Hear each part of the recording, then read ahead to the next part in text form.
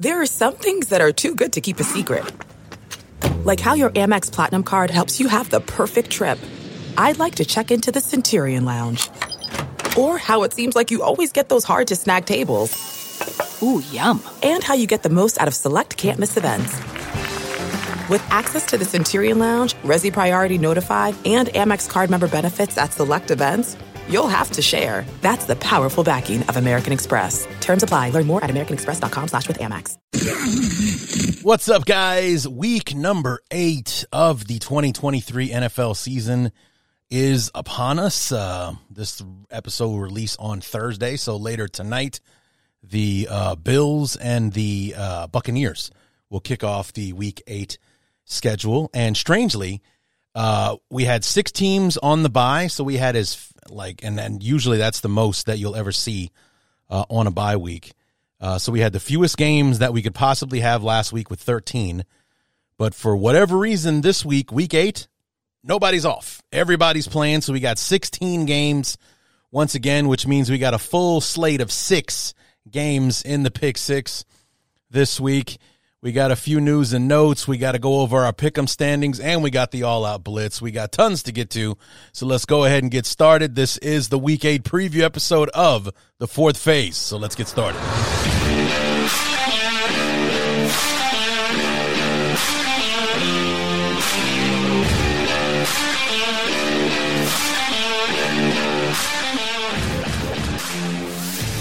Welcome to the fourth phase, presented by Bears Talk Underground and Sports Drink Media.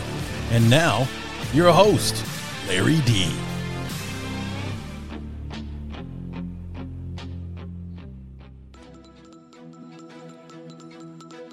Why don't we just go ahead and dive right into the news and notes, since we got a lot here that I want to talk about. First things first, he finished the game on Monday night, but on the flight home, Brock Purdy, quarterback of the San Francisco 49ers, I think they said as early as on the plane ride back from Minnesota, started to show a concussion symptoms, and sure enough, he is in concussion protocol and is I haven't read anyone where they said that he was doubtful, but uncertain is the word that I've seen several times as far as who's going to be the starting quarterback for the Niners on Sunday against the Bengals. And without Purdy, it would be Sam Darnold coming in off the bench, because as we know, the Niners traded Trey Lance to the Cowboys, so he's not an option for them. But it's an interesting turn of events. They said it happened during the game, and I guess he didn't show signs or was mum about how he was feeling or whatever the situation was. But I saw a post on X or Twitter or whatever we're calling it these days, saying that here's the difference between how he played before he got hit and how he played after. And, of course, after is when the 2 interceptions took place, the last of which cost the 49ers the game. So Purdy may or may not play on Sunday, and from what I'm hearing, it's not looking good. And it looks like Sam Darnold's going to get his, I believe, his first start as a quarterback for the 49ers against the Bengals. And it's an important game for the Niners. They've lost 2 in a row, and, Cincinnati was coming off the bye. They've won 3 out of their last 4, and, looking to take advantage. And it's San Francisco's at home, so they have that going for them. But Purdy's been magic for him, even though he's lost the last 2 games after starting his career like 12 or 13-0 as a starter. But interesting times ahead for the 49ers, especially if they have to go without Purdy on Sunday. Read an interesting article about the NFL installing a hybrid field for the games in Germany starting next weekend. First with the Chiefs and the Dolphins, and then a week later, the Patriots and the Colts will play on a hybrid field. And it says the hybrid surfaces are widely used across Europe in soccer stadiums. And after the game in Germany last year between the Buccaneers and the Seahawks, a lot of players complaining about sliding and slipping all over the field on a natural grass surface. And in fact, the field was so damaged after the game, they had to replace it afterwards. So they're thinking of using a hybrid field Says systems vary, but fields are generally 90% or more natural grass with synthetic fibers woven into them as reinforcement. So a 90-10 split, I guess you can call that hybrid. When I think hybrid, I think 50-50, but that's just me. But yeah, so I guess maybe having the extra synthetic fibers and everything maybe help with better grip. But hopefully, since the field is majority grass, the probability of injury would be lessened a bit. But we'll see how it all turns out. Of course, field surfaces have been a hot topic since Aaron Rodgers tore his Achilles 4 plays into his career as a New York Jet quarterback, and all the hope and hype surrounding the Jets this year was dashed inside the first few minutes of the first quarter of Week 1. So, yeah, it's been a heavy debate amongst the Players Association, along with fans and so on and so forth. So we'll see what this is, because this is kind of a touchy subject when it comes to surfaces and what's available, and going overseas and playing on these unfamiliar fields. It's imperative that they have the best playing surface available. So, in transaction news, Frank Clark being reunited with the Seattle Seahawks. There was a lot of talk after he got cut by the Broncos last week that he would re-sign with the Chiefs. That's who he played for last year. But he became a free agent this past season and was a free agent, well into the offseason before signing a 1-year, $5.5 million deal with the Broncos. He was somebody that kind of out of all the pass rushers, it was like Frank Clark, Yannick Ngakoue that I wanted to see the Bears possibly sign. We got Ngakoue, and who hasn't been bad. He hasn't been great either, but he's out there. And but Frank Clark decided in turn to reunite with his original team. He was drafted by the Seahawks back in 2016. He was a second-round pick for him. Yeah, second-round pick in 2015, and was traded to the Chiefs shortly before the 2019 season for a package that included a first and second-round pick. Now he comes back home to join Bobby Wagner and nose tackle Jarran Reed, who also returned to the Seahawks this year. And Pete Carroll was saying that he thinks that Frank Clark isn't in the building as of Wednesday, so he didn't practice today with the team, but thinking that he would, start practicing tomorrow on Thursday or today on Thursday and be ready for the game on Sunday when the Seahawks take on the Browns. That's going to be a big game for both of those teams. So Frank Clark going back to his original NFL home in Seattle to help them out with their pass rush, which is important, especially after they lost Uchenna Nwosu for the season, I believe with a pectoral injury, if I'm not mistaken. And then before we get to our Pick'em news, we got 2 more stories to talk about.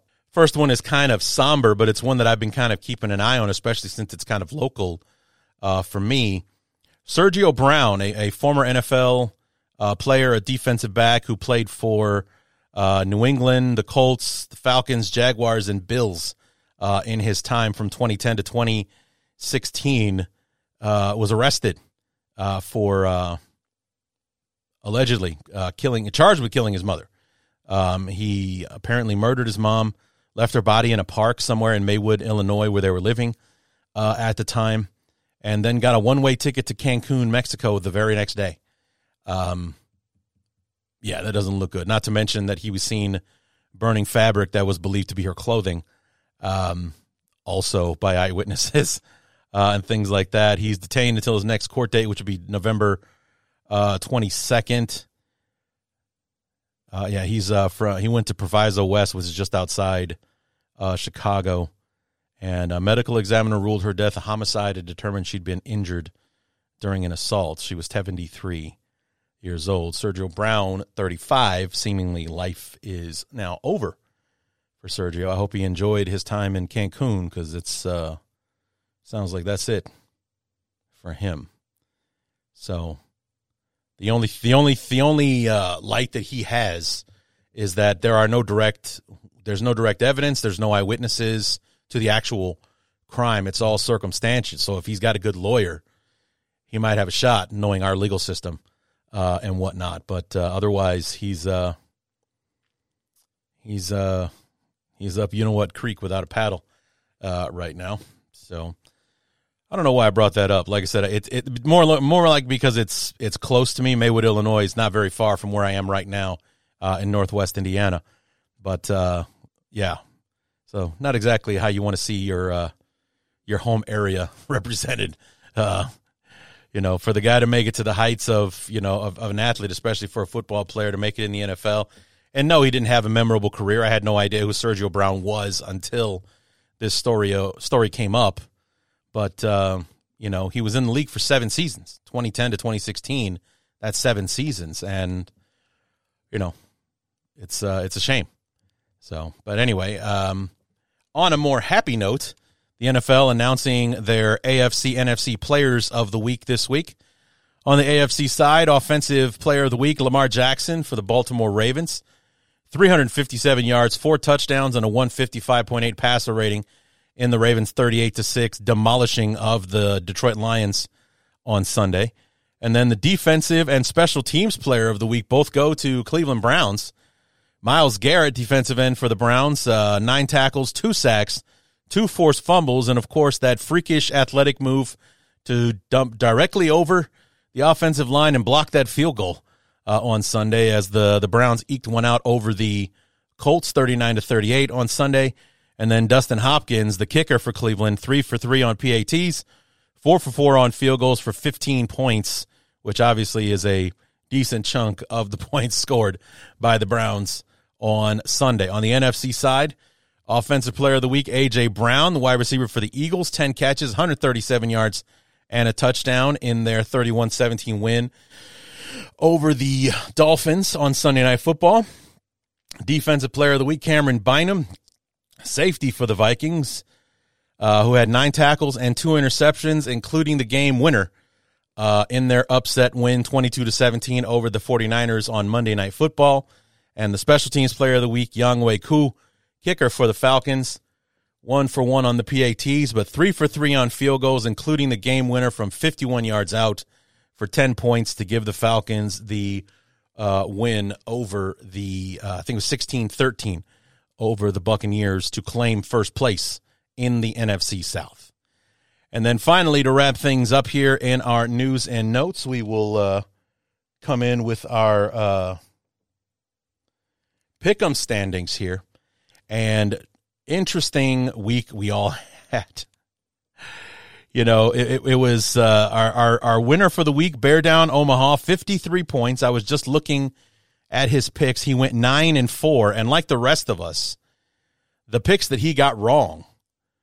He put 13 on Buffalo, that went wrong. He put 6 on the Rams. Don't know what you were thinking about there, dude. But he went 6 points on the Rams. Lost. He went 9 points on the Buccaneers. I mean, I picked the Bucs too, but I didn't go that heavy on them. So the 4 games that he lost were 13, 6, 9, and then he put 10 on the 49ers. And that's what, that's why, he lost so many points, but yet he still did better than the rest of us. I mean, hell, the next closest person to 53 was me at 43.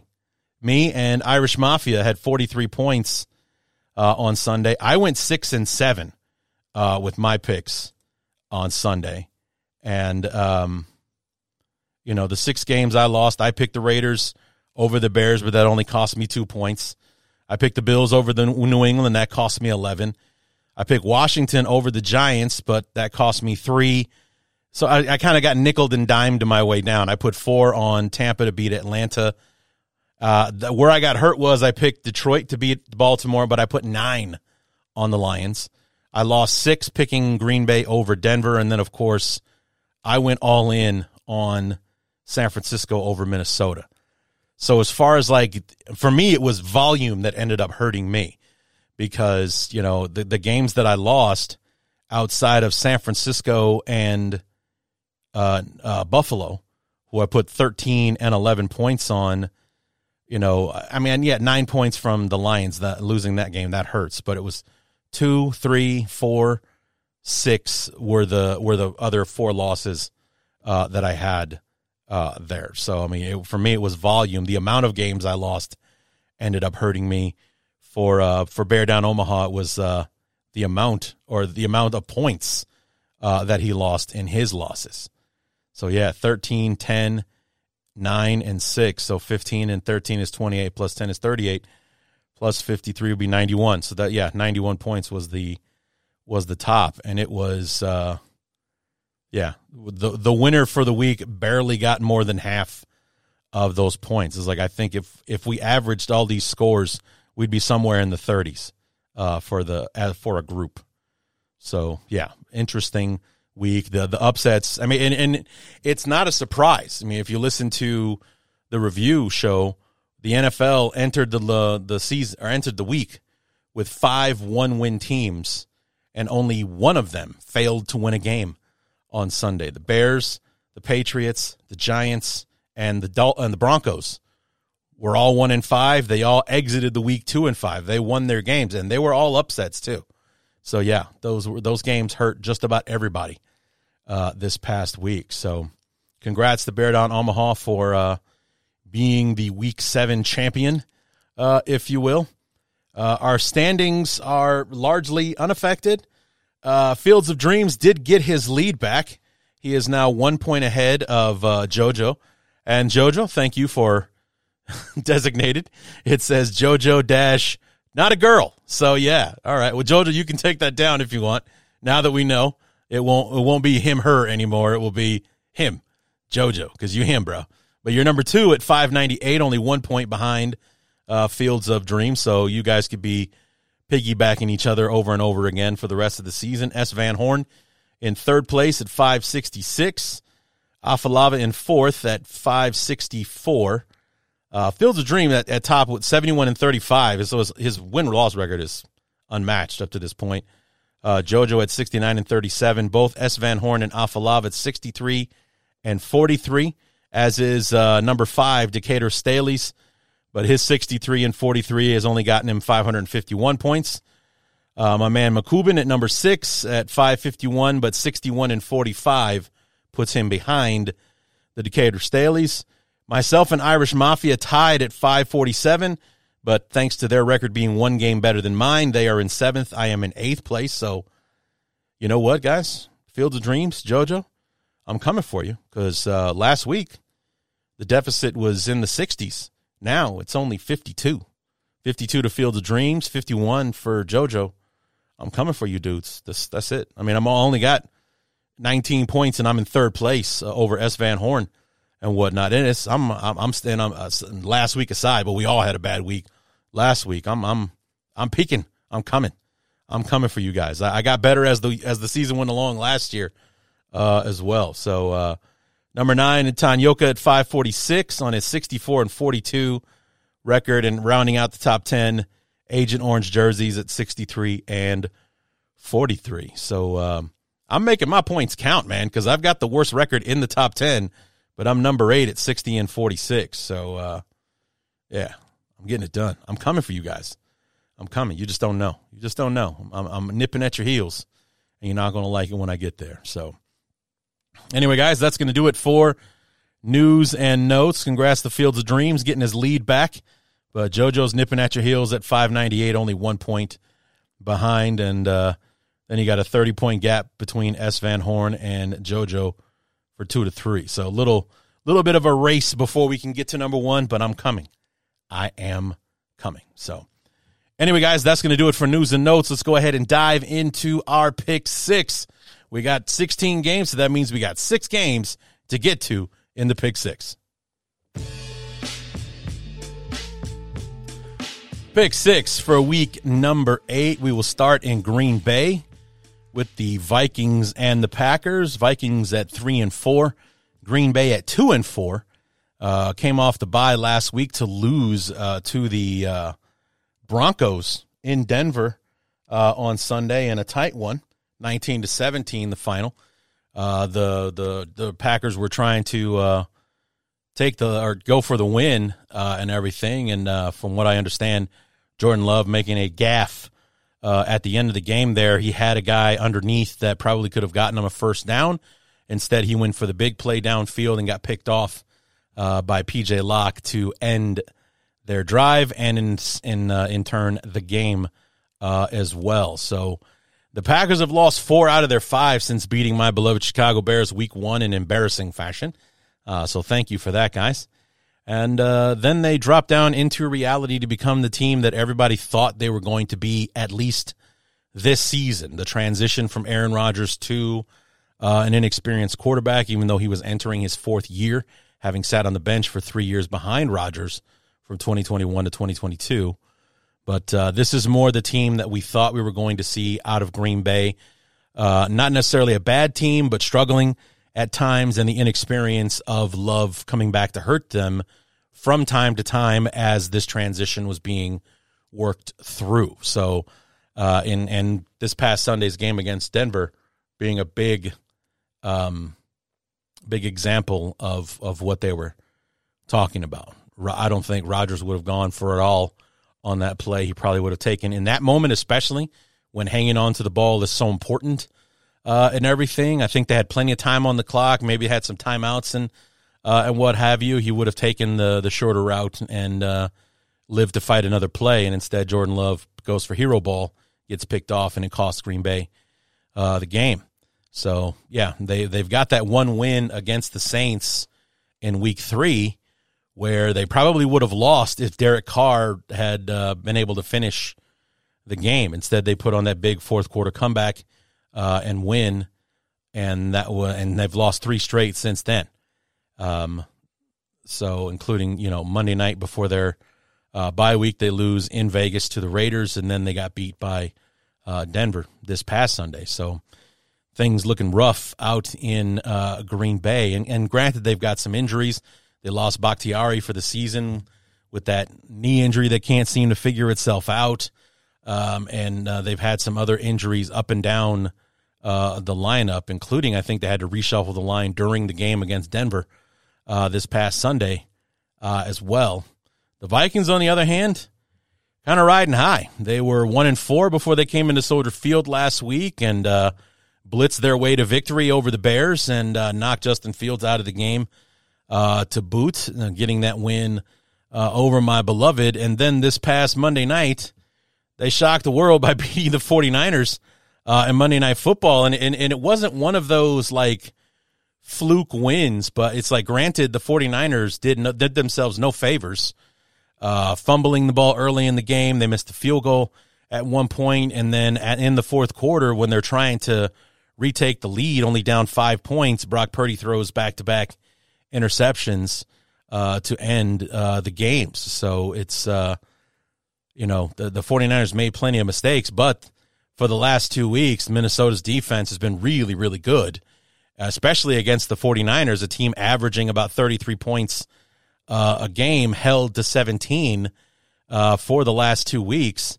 Last week by the Browns, this week by the Vikings themselves. So we'll talk about the 49ers a little bit later, or at least we'll touch upon them in the all-out blitz. But yeah, they've got and actually their pick 6 game. What am I talking about? We'll talk about them here in a few minutes. But it's what a difference a couple of weeks can make. A couple of weeks ago, it's maybe some quiet rumblings about Kevin O'Connell and his future, and this is what happens when you win 11 one-score games. Your luck is going to turn, because I think they're like 7. Well, last week's game against the Bears was a one-score game, 22-17. That's a one-score game against the 49ers. So 7 weeks in, they've played 7 one-score games once again, and they're 3-4 now, which is, I think, probably more in line with where I thought Minnesota would be at this point in the season, but I guess they just took a different path to get there than I would have originally expected. But it's like there's no way they're going to be able to keep that up for a second season in a row, to have that many one-score games and to always be the team that comes out on top. The odds of that are outstanding. It's just, amazing or whatever. But yeah, so the Vikings, they've got some injuries on the team. Ezra Cleveland, they're starting right guard, left guard, one of their guards is questionable. So is TJ Hawkinson. He left the game early. I think he was in and out of the lineup on Monday against the 49ers with the leg injury. And like I said, the Packers, Eggleton Jenkins, Josh Nijman, offensive tackle, Josh Myers, their starting center, to go along with Devondre Campbell and Jair Alexander, all on the injury report for him. And those are, aside from that Josh Nijman, who I personally have never heard of, Josh Myers, Jenkins, Devondre Campbell, Jair Alexander, those are the household names for the Packers. So that's those are guys they need.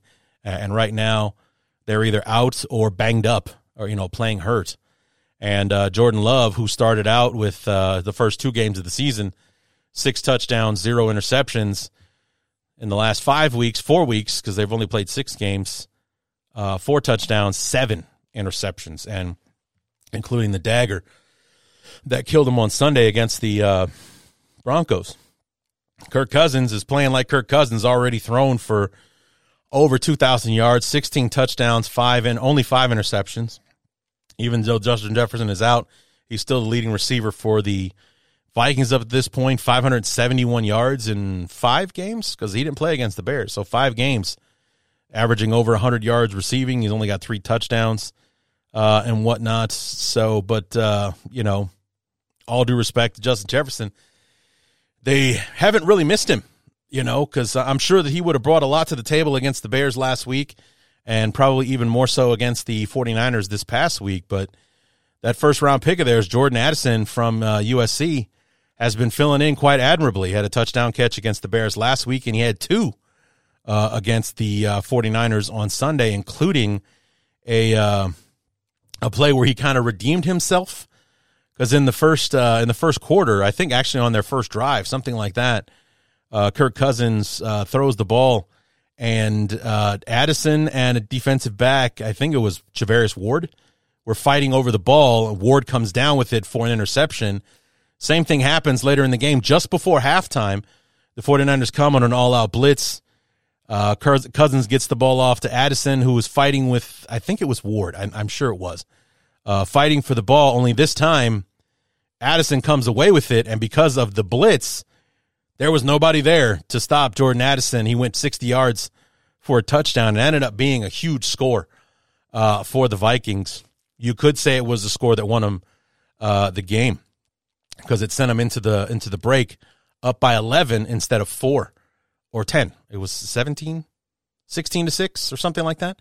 At halftime instead of 10-6 or something like that. It was a huge play for them, and Addison has been making things happen, and like I said, the defense has been suffocating lately. With the Brian Flores, much like my head coach Matt Eberflus, who has been calling our defensive plays since week 2, has seemed to really get his feet underneath them. The Bears have been playing outstanding defense the last 3 weeks, and it really kind of seems like Brian Flores, DC for the Vikings, is doing the same thing, especially the last 2 weeks against the Bears and especially against the 49ers.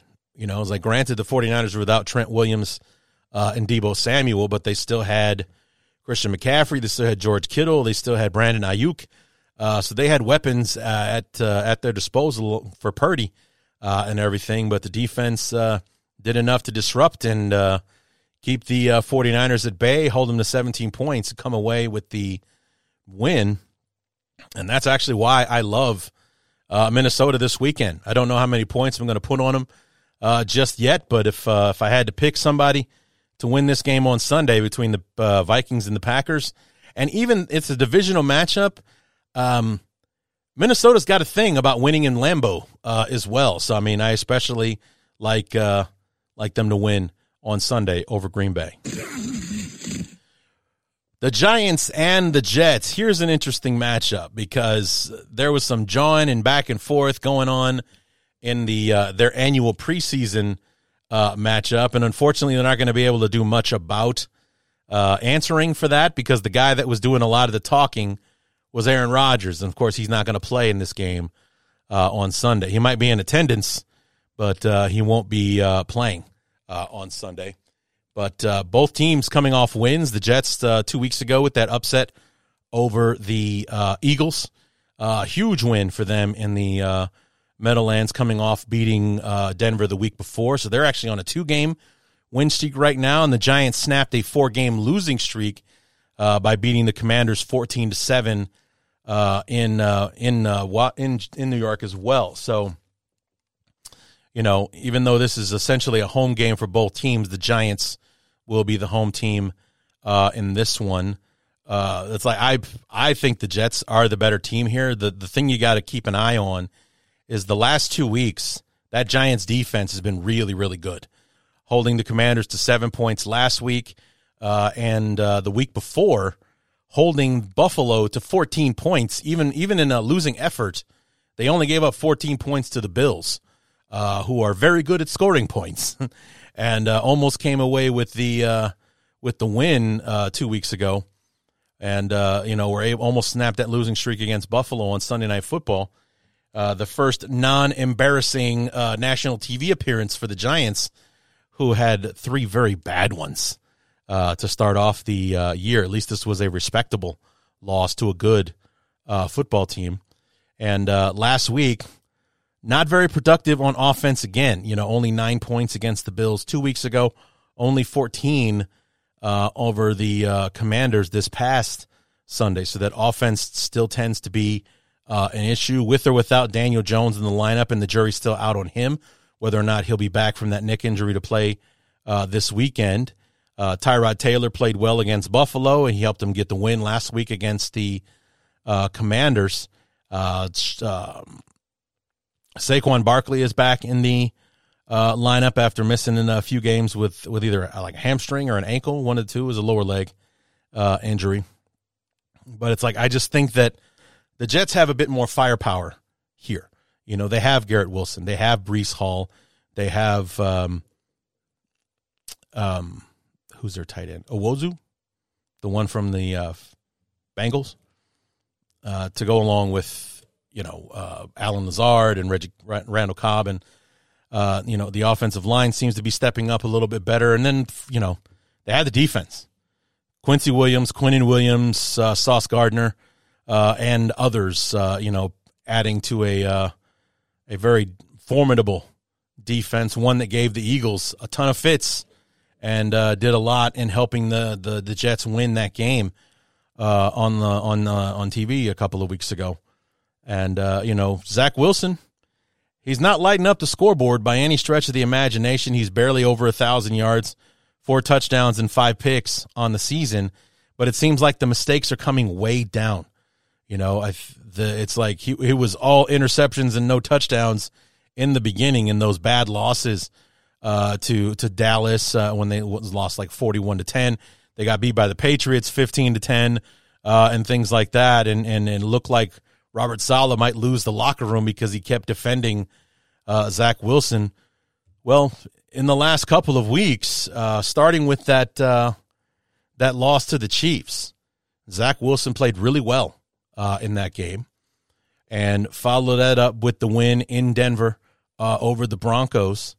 And now this, then follow that up by beating the Eagles in the Meadowlands. And now they're coming off a 2-week break to come in and face their in-town rival in the New York Giants. And, I like the Jets to win this one because it's not like, the Jets got to win a tough one on the road. It's like, no, they'll just have the field painted to say the Giants, but they're on their home turf too. I mean, I don't know what kind of turnout these kind of games get as far as like how divided the fan bases are in the stadium when the Jets and the Giants play in their own stadium against one another.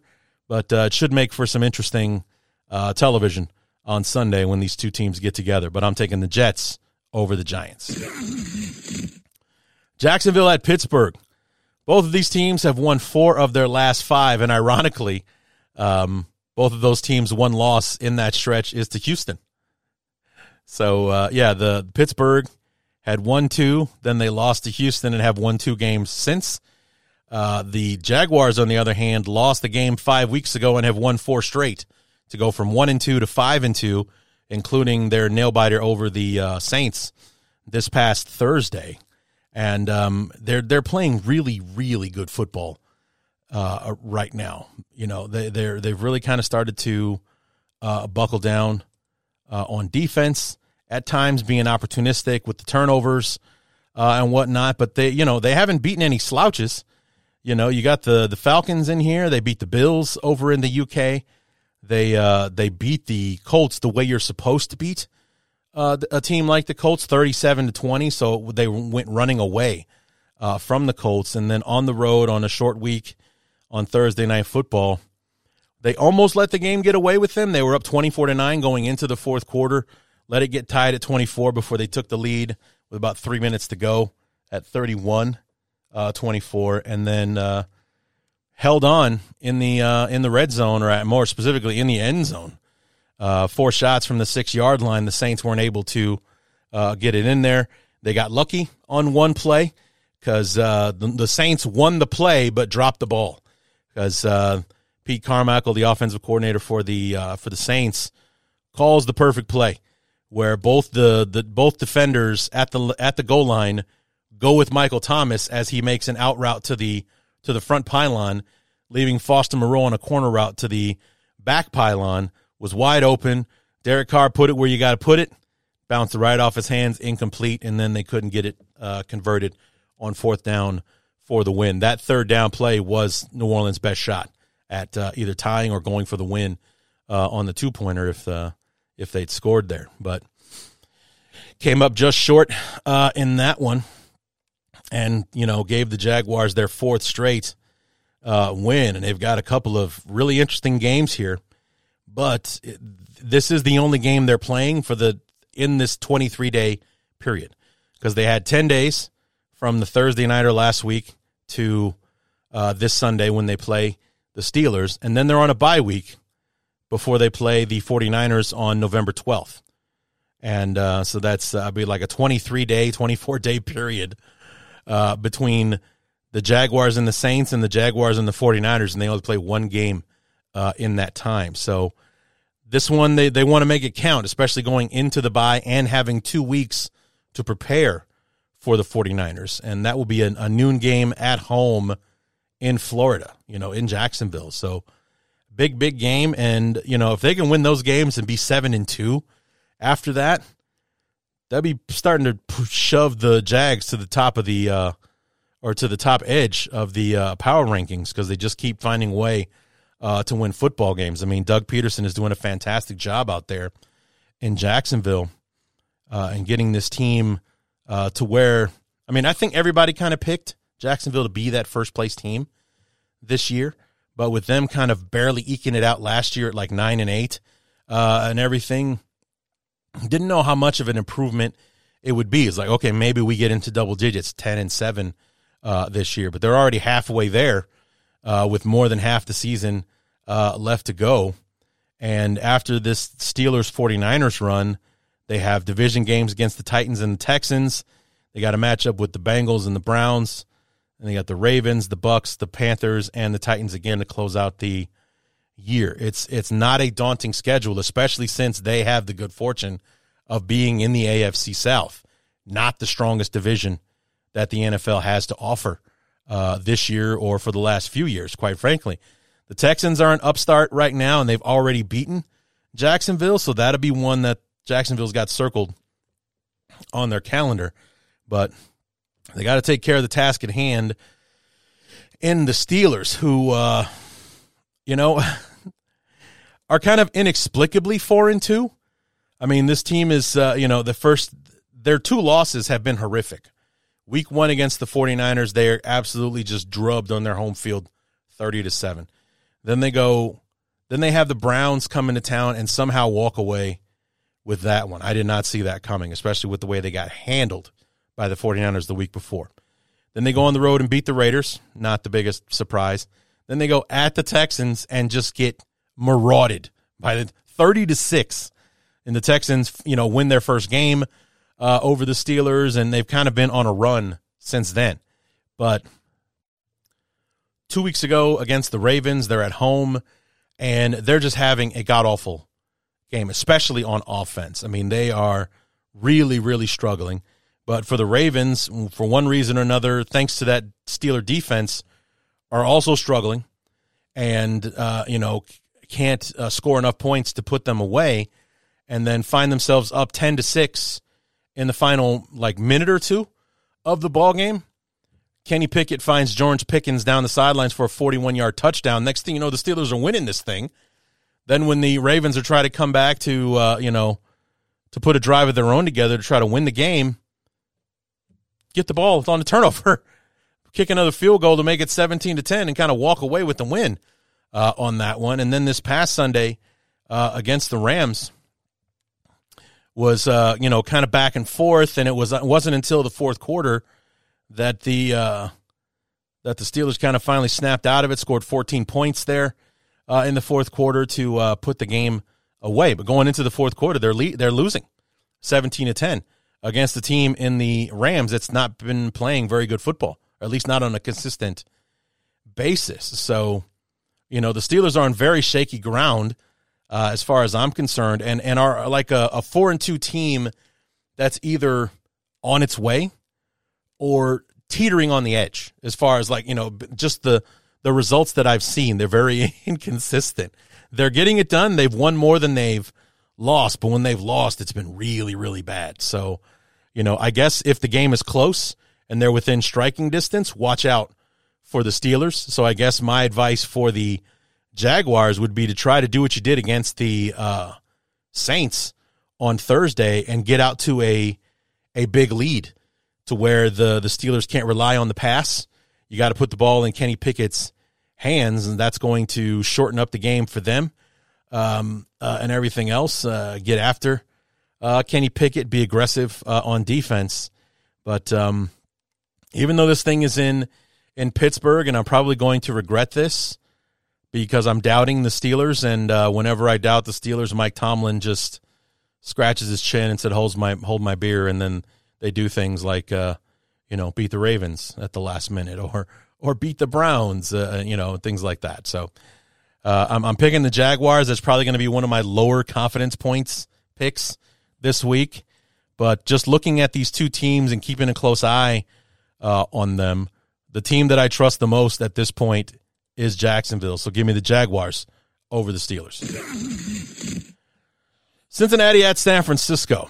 And we dabbled a bit on the 49ers when talking about the Vikings at the start of the segment here. But at one time, San Francisco was the unquestioned number one team in the NFL. Now they've lost two straight. They lost to the Browns last week, which wasn't so surprising. The Browns have an unbelievable defense, so they've found a defense that could slow the 49ers down. But in the end, that's a game San Francisco should have won. They were in position. They had a makeable field goal, so it's not like Moody had to kick a 60-yarder to try to win the game for the 49ers 2 weeks ago.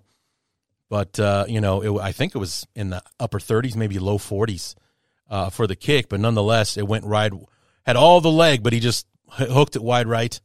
And the 49ers end up losing that ball game. Then this past Monday against the Vikings, they kind of ramped it up with the mistakes. You heard me talk about it a little bit earlier. Moody missed another field goal in the first half.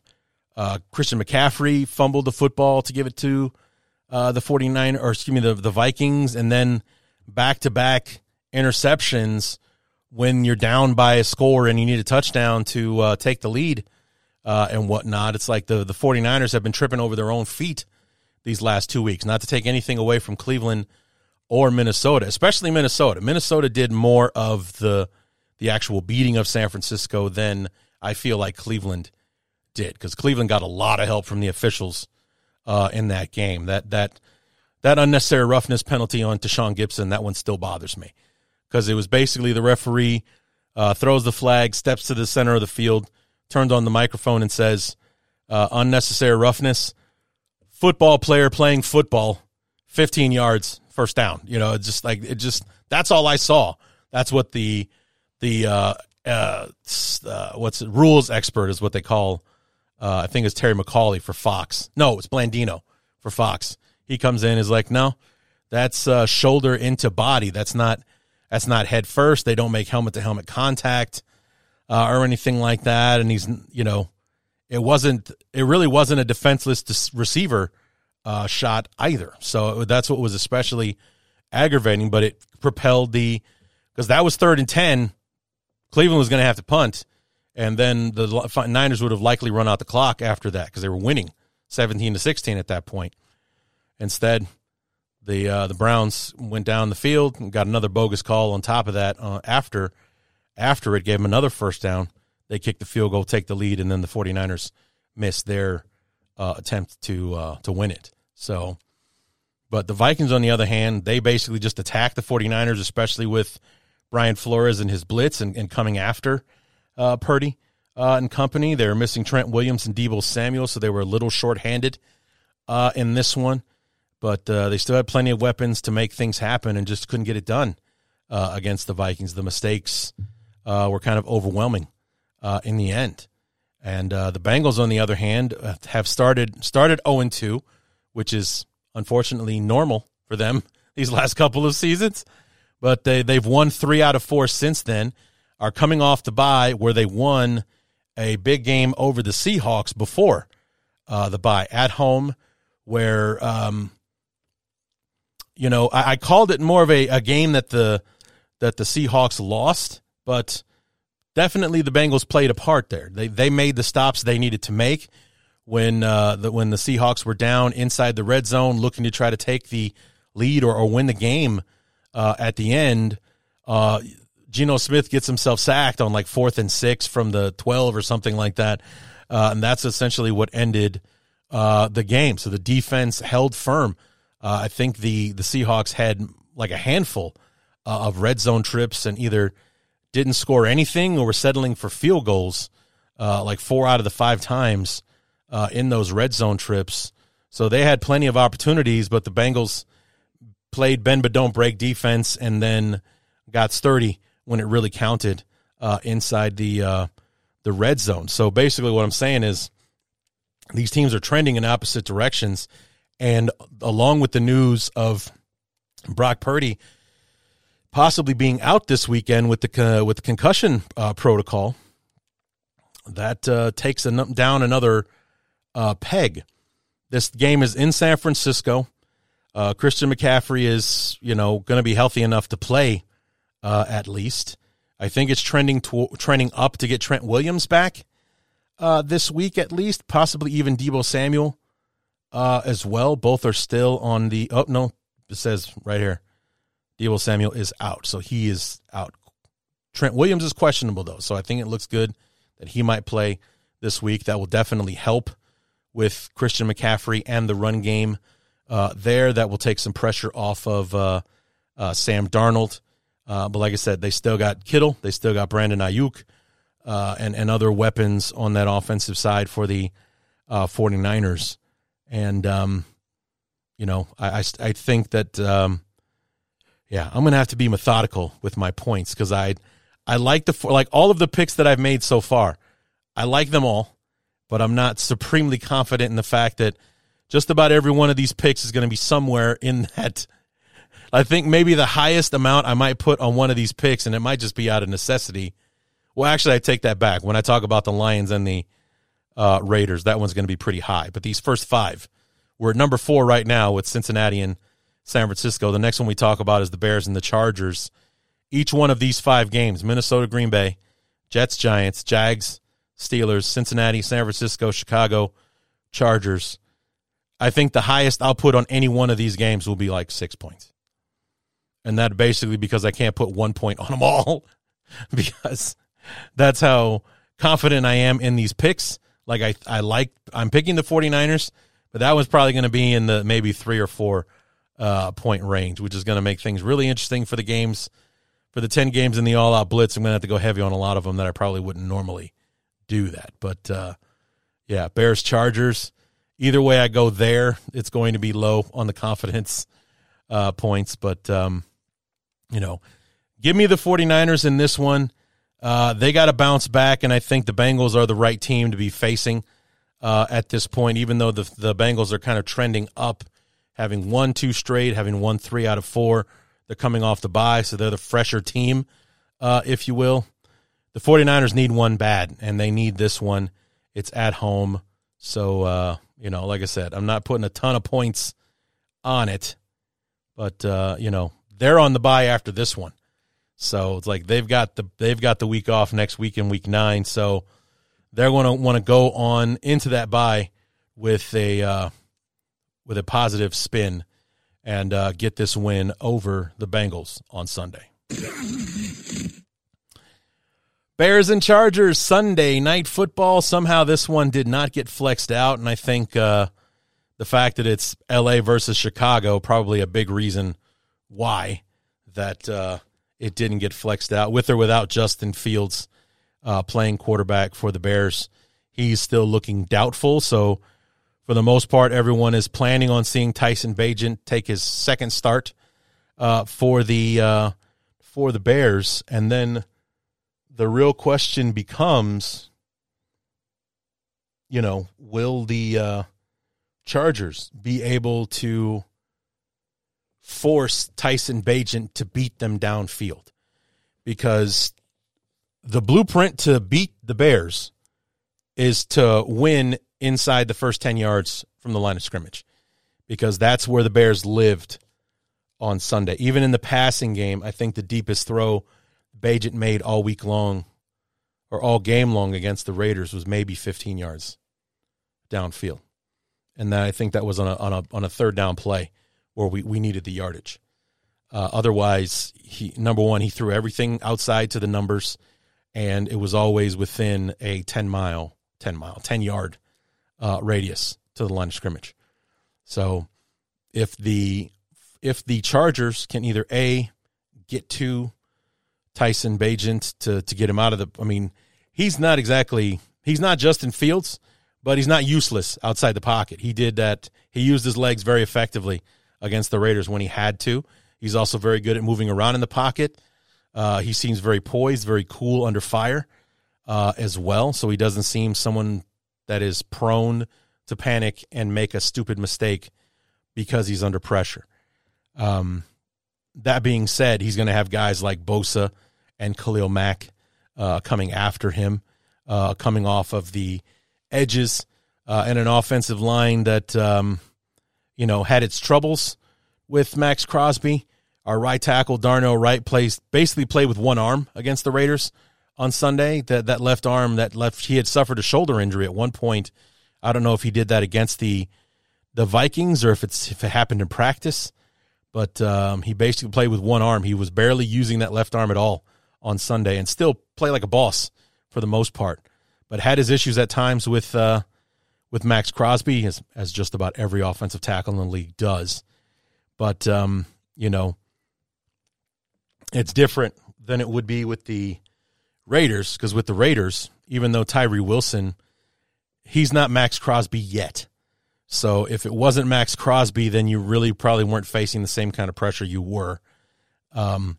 With the Chargers, if it's not Khalil Mack, it's going to be Joey Bosa. You don't really get a play off. You're playing against one of the better pass rushers in the league, no matter what. So hopefully that shoulder is getting better for him. Larry Borum had his issues last week with Max Crosby as well, because they like to move him around.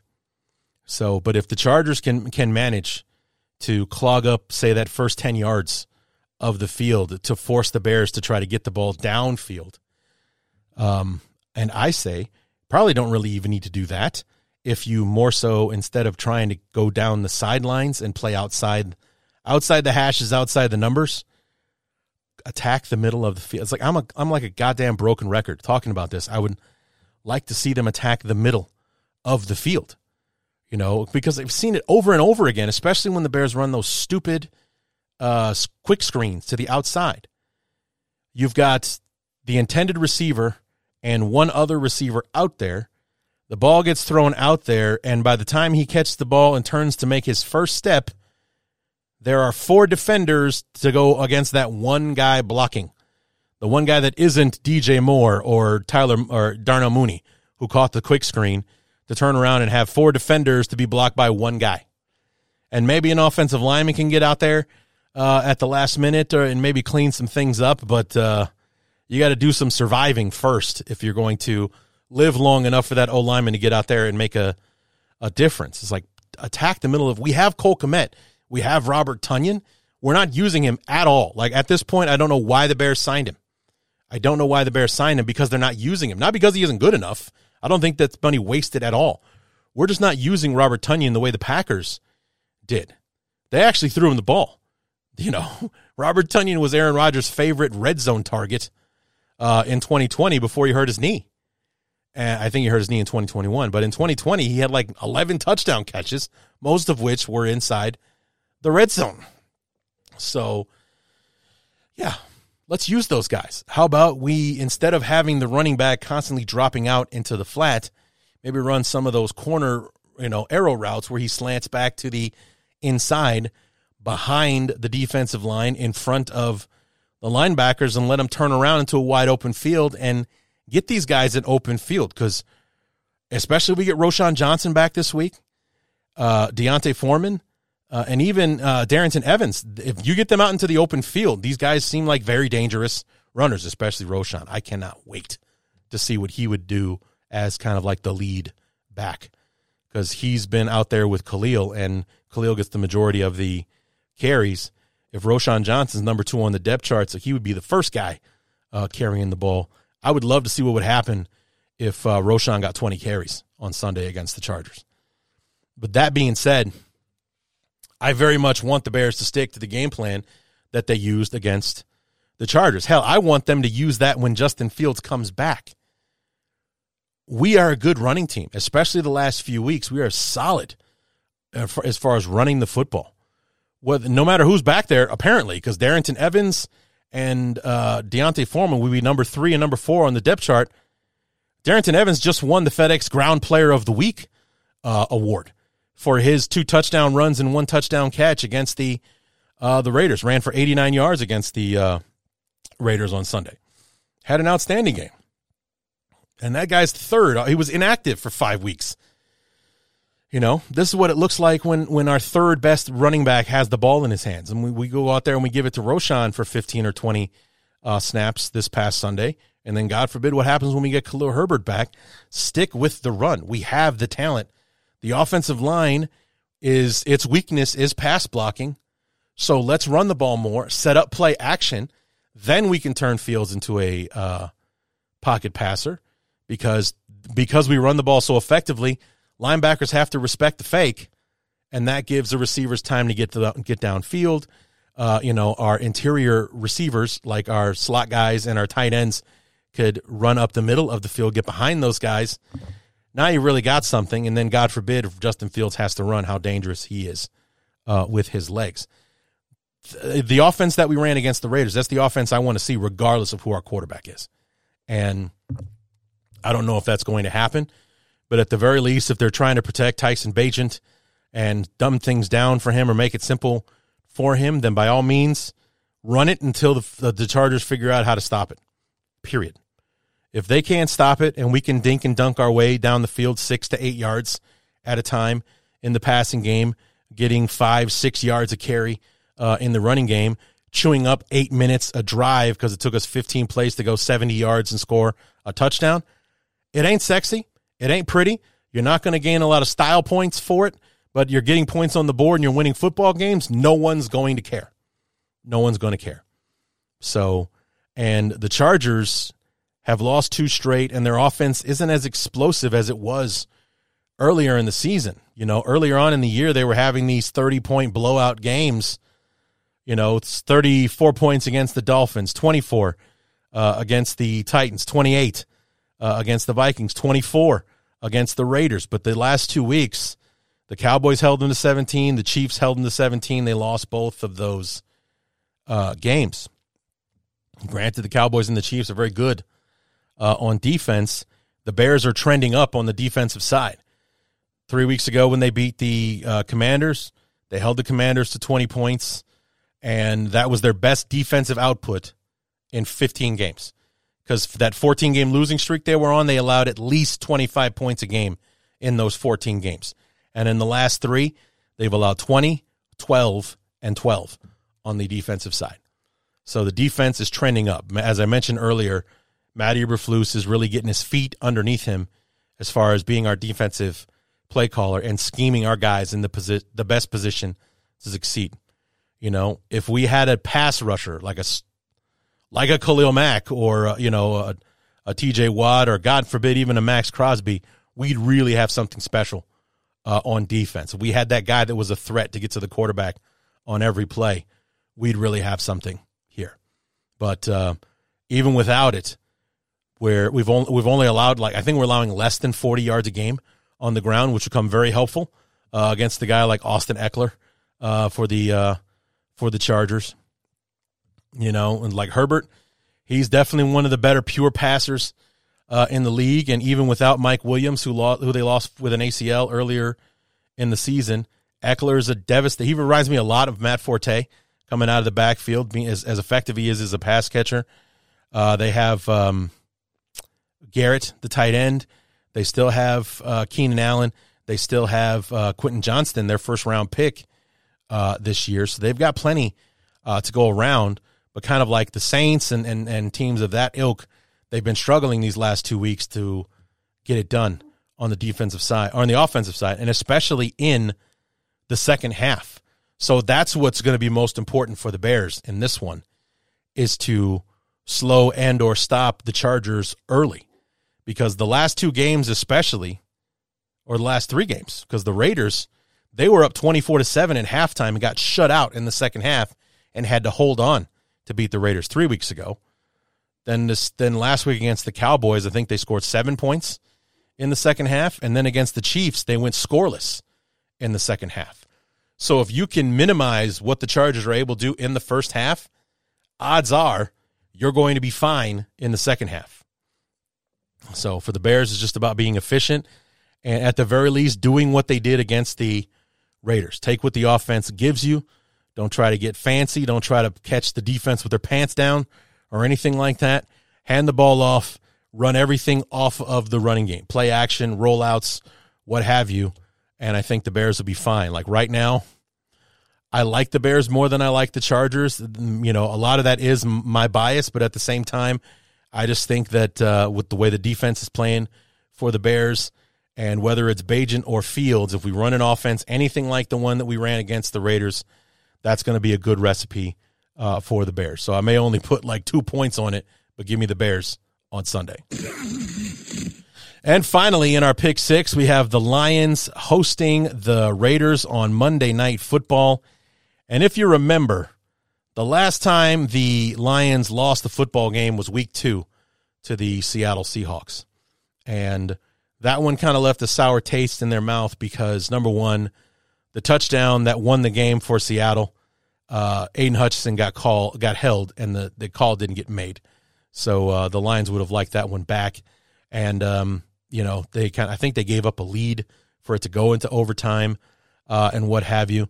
They came out the next week against the Falcons and absolutely just lambasted the Falcons. The score was only 20-6, but the Falcons were a team that was averaging about 25 points a game coming into that one against the Lions, and then Bijan Robinson was on pace to be the greatest of all time after his first 2 games in Atlanta.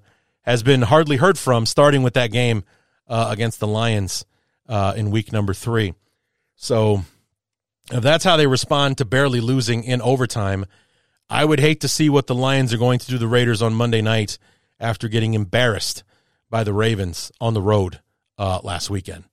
I mean, if you guys heard me talk about this game on the review episode the other day, it was 28-0 before the Lions got their first down of the game. I think there was 7 minutes left in the first half before the Lions got their first down on their 4th offensive drive. Because the first 7 drives of the game, Baltimore, touchdown, Lions 3-and-out. Baltimore, touchdown, Lions 3-and-out. Baltimore, touchdown, Lions 3-and-out. Baltimore, touchdown, And then the Lions had 7 plays before they went out on a turnover on downs that included their very first down of the game. So it was one of those games that you can also kind of easily write off. One that probably, it sucks that you got beat like that, but the game was in hand way early on. Like midway through the second quarter, it's already 28-0. The odds of you being able to come back in a game like that are slim to none. And as someone who has suffered losses on both extremes, as a matter of fact, my high school playoff career, my junior and senior year ended on opposite extremes. My junior year, we were a game away from the state championship. We were playing for the right to go to state. And at halftime, it was, I think, 22-15. We're only down by a touchdown. They shut us out in the second half and ran us off our own field. 45-15 was the final score there. It sucked watching that clock tick away, but it was, and as much as it hurt, especially to end the season, we'd been on a 10-game winning streak. We were being talked about as one of the best teams in the state. A lot of people were, really excited about that team. I think we had like 6 or 7 D1 prospects on that team. And to lose like that, it sucked. But in the end, it's like, you know what? It wasn't our day. They were better on us. Obviously it just wasn't meant to be. Fast forward to my senior year, we're in the second round against a conference rival, playing them for the second time. They'd beat us at homecoming earlier in the season. This time we're at their place. Second round of the playoffs. We need a touchdown and a 2-point conversion to send this thing to overtime. We managed to score the touchdown. It was 27-25, and we ran a sweep to the outside for the 2-point play, and they met my guy at the goal line. Got him right at the goal line. To me, from my angle, it looked like my guy scored. They said that they held. We lose the game. That one I still lose sleep over because, number one, we lost on the final play of the game. We lost on that 2-point play, and we had 4 turnovers in that game and still had a chance to win. So it's like you sit back and you think about what you could have done differently. Oh, and the reason that we needed a 2-point conversion in that one is that we got 2 extra points blocked, which really pissed me off because I was the short snapper. So that meant that guys were jumping over my back to block kicks because, we weren't getting it done in blocking. We got 2 extra points blocked in that game. That's why we needed a 2-point play at the end to tie it and send it into overtime. So there's a lot that happened there where it was just like, oh, man, So it's like that overtime loss to the Seahawks probably bothers them more than that game against the Ravens as far as like losing sleep, because it's not like they ever really had a chance against Baltimore once the game got started, because Baltimore went right down the field, scored a touchdown, got the ball back right down the field, scored another touchdown. And it wasn't like it was mistake laden or there was a bunch of penalties or whatever that were helping the Ravens out.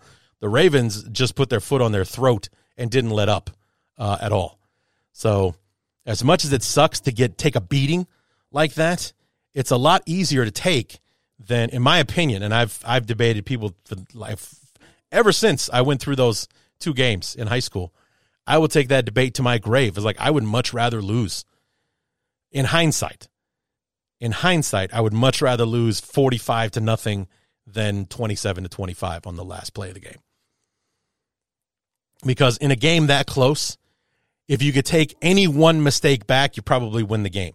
When you lose 45-0, nothing went right, so there was nothing you could have done, nothing that you could have done. So, yeah, I will debate that until my last breath. That, it probably stings that the Lions, a 5-1 team, a team being talked about as possibly being one of the best the NFL has to offer right now, going out there and getting handled like that. That one probably sucks. But I bet that most players didn't lose a wink of sleep over it the way that they did that loss to the Seahawks 2 weeks ago. So imagine the vengeance that they showed against Atlanta after losing that overtime game to the Seahawks. Imagine the vengeance they're going to show the Raiders to redeem themselves, to prove that they deserve to be in this discussion as one of the best teams in the league. And the Raiders, on the other hand, I don't know the situation with Garoppolo, if he'll be back, or even if I don't know if McDaniel would make the mistake of letting Hoyer start over O'Connell again this week. So, there's not really a whole lot to talk about. I mean, the Raiders got pounded by the Bears on Sunday, and I don't think that their luck is going to turn when they're in Detroit on Monday night. So, it's going to be a crazy atmosphere in Detroit. The Lions, because of the way that they've played over the last several years, don't get many opportunities like this to be on national TV. And that crowd is going to be there. It's going to be loud. And I think the Detroit wins this one easily. So, whereas in the other 5 pick 6 games, I'm teetering. I'm going to have low confidence points on that one. I'm going to go heavy on Detroit. I don't know how heavy, but it'll be up there. Double-digit points in confidence for the Lions to win on Sunday for sure. So that's going to do it for the Pick 6, guys. Let's go ahead and wrap this thing up like we do with all of our preview episodes with the Week 8 All-Out Blitz. Week 8 All-Out Blitz. We start in Buffalo on Thursday Night Football. Both teams are coming off a divisional loss that cost them first place. Buffalo is the stronger of the two teams, and Tampa has blown 2 big games against top teams in Philly, and I'm forgetting the other one off the top of my head. It doesn't matter. I'm picking the Bills to beat Tampa Bay on Thursday. Rams at Dallas. Both teams have been rotating wins and losses in their last 5 weeks. Which one of these teams will break the pattern? I'm going with the Cowboys, who won their last one. Instead of losing, they're going to win and beat the Rams on Sunday. Atlanta at Tennessee. The newly minted first-place Falcons are on the road with hopes on holding on to that first place. The Titans are wildly inconsistent and will be without Ryan Tannehill. It will be Will Levis, I think they're leaning towards starting. Either way, I like the Falcons over the Titans on Sunday. New Orleans at Indianapolis. Both teams are coming off games where they lost on the last play of the game. The Saints have the better defense, but that didn't matter to Minshew and the Colts against Cleveland last week. Give me the Colts over the Saints. New England at Miami. The Dolphins lost their showdown with the Eagles on Sunday Night Football and are looking to complete the season sweep of the Patriots.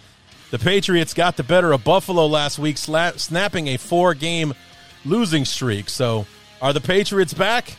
I don't think so. Give me the Dolphins. Philadelphia at Washington. Their first matchup was an overtime thriller where the Commanders came up just short. The Commanders have lost 4 of their last 5 and need this one before the season gets away from them. Sorry, Ron Rivera. I'm still going with the Eagles.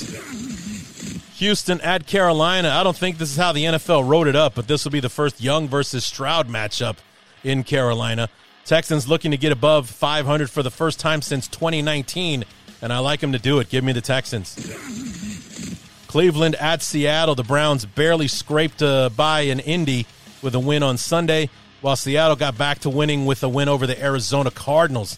Can P.J. Walker pull the trifecta and get the Browns a 3rd straight win? Not in Seattle. Give me the Seahawks.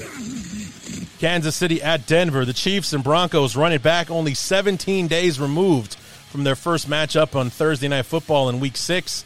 I'm not expecting much to change with the Chiefs completing the season sweep over the Broncos. And finally, Baltimore at Arizona. On paper, this is one of the more lopsided matchups of the week. The 5-2 Ravens, the 1-6 Cardinals.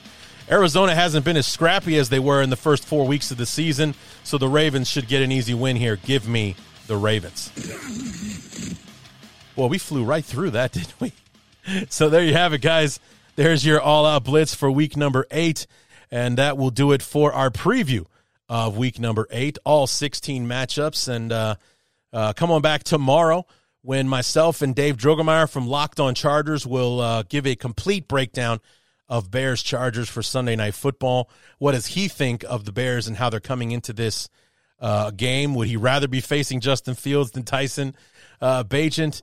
The Chargers are still banged up again with a ton of injuries, and they've also had a lot of inconsistent play as well. We'll talk about Brandon Staley being the coach and Kellen Moore as the play caller and everything in between. So come back for that on Friday. We'll get you ready for Bears-Chargers for week number 8. So that's going to do it for the Week 8 preview of the fourth phase. Until then, my name is Larry D, and we will see you next time.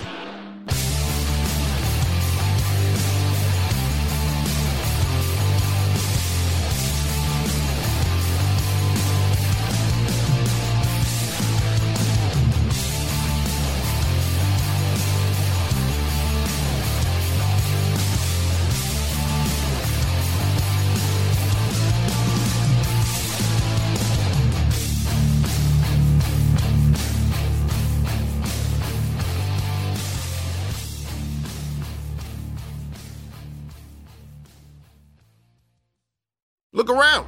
You can find cars like these on AutoTrader. New cars, used cars, electric cars, maybe even flying cars.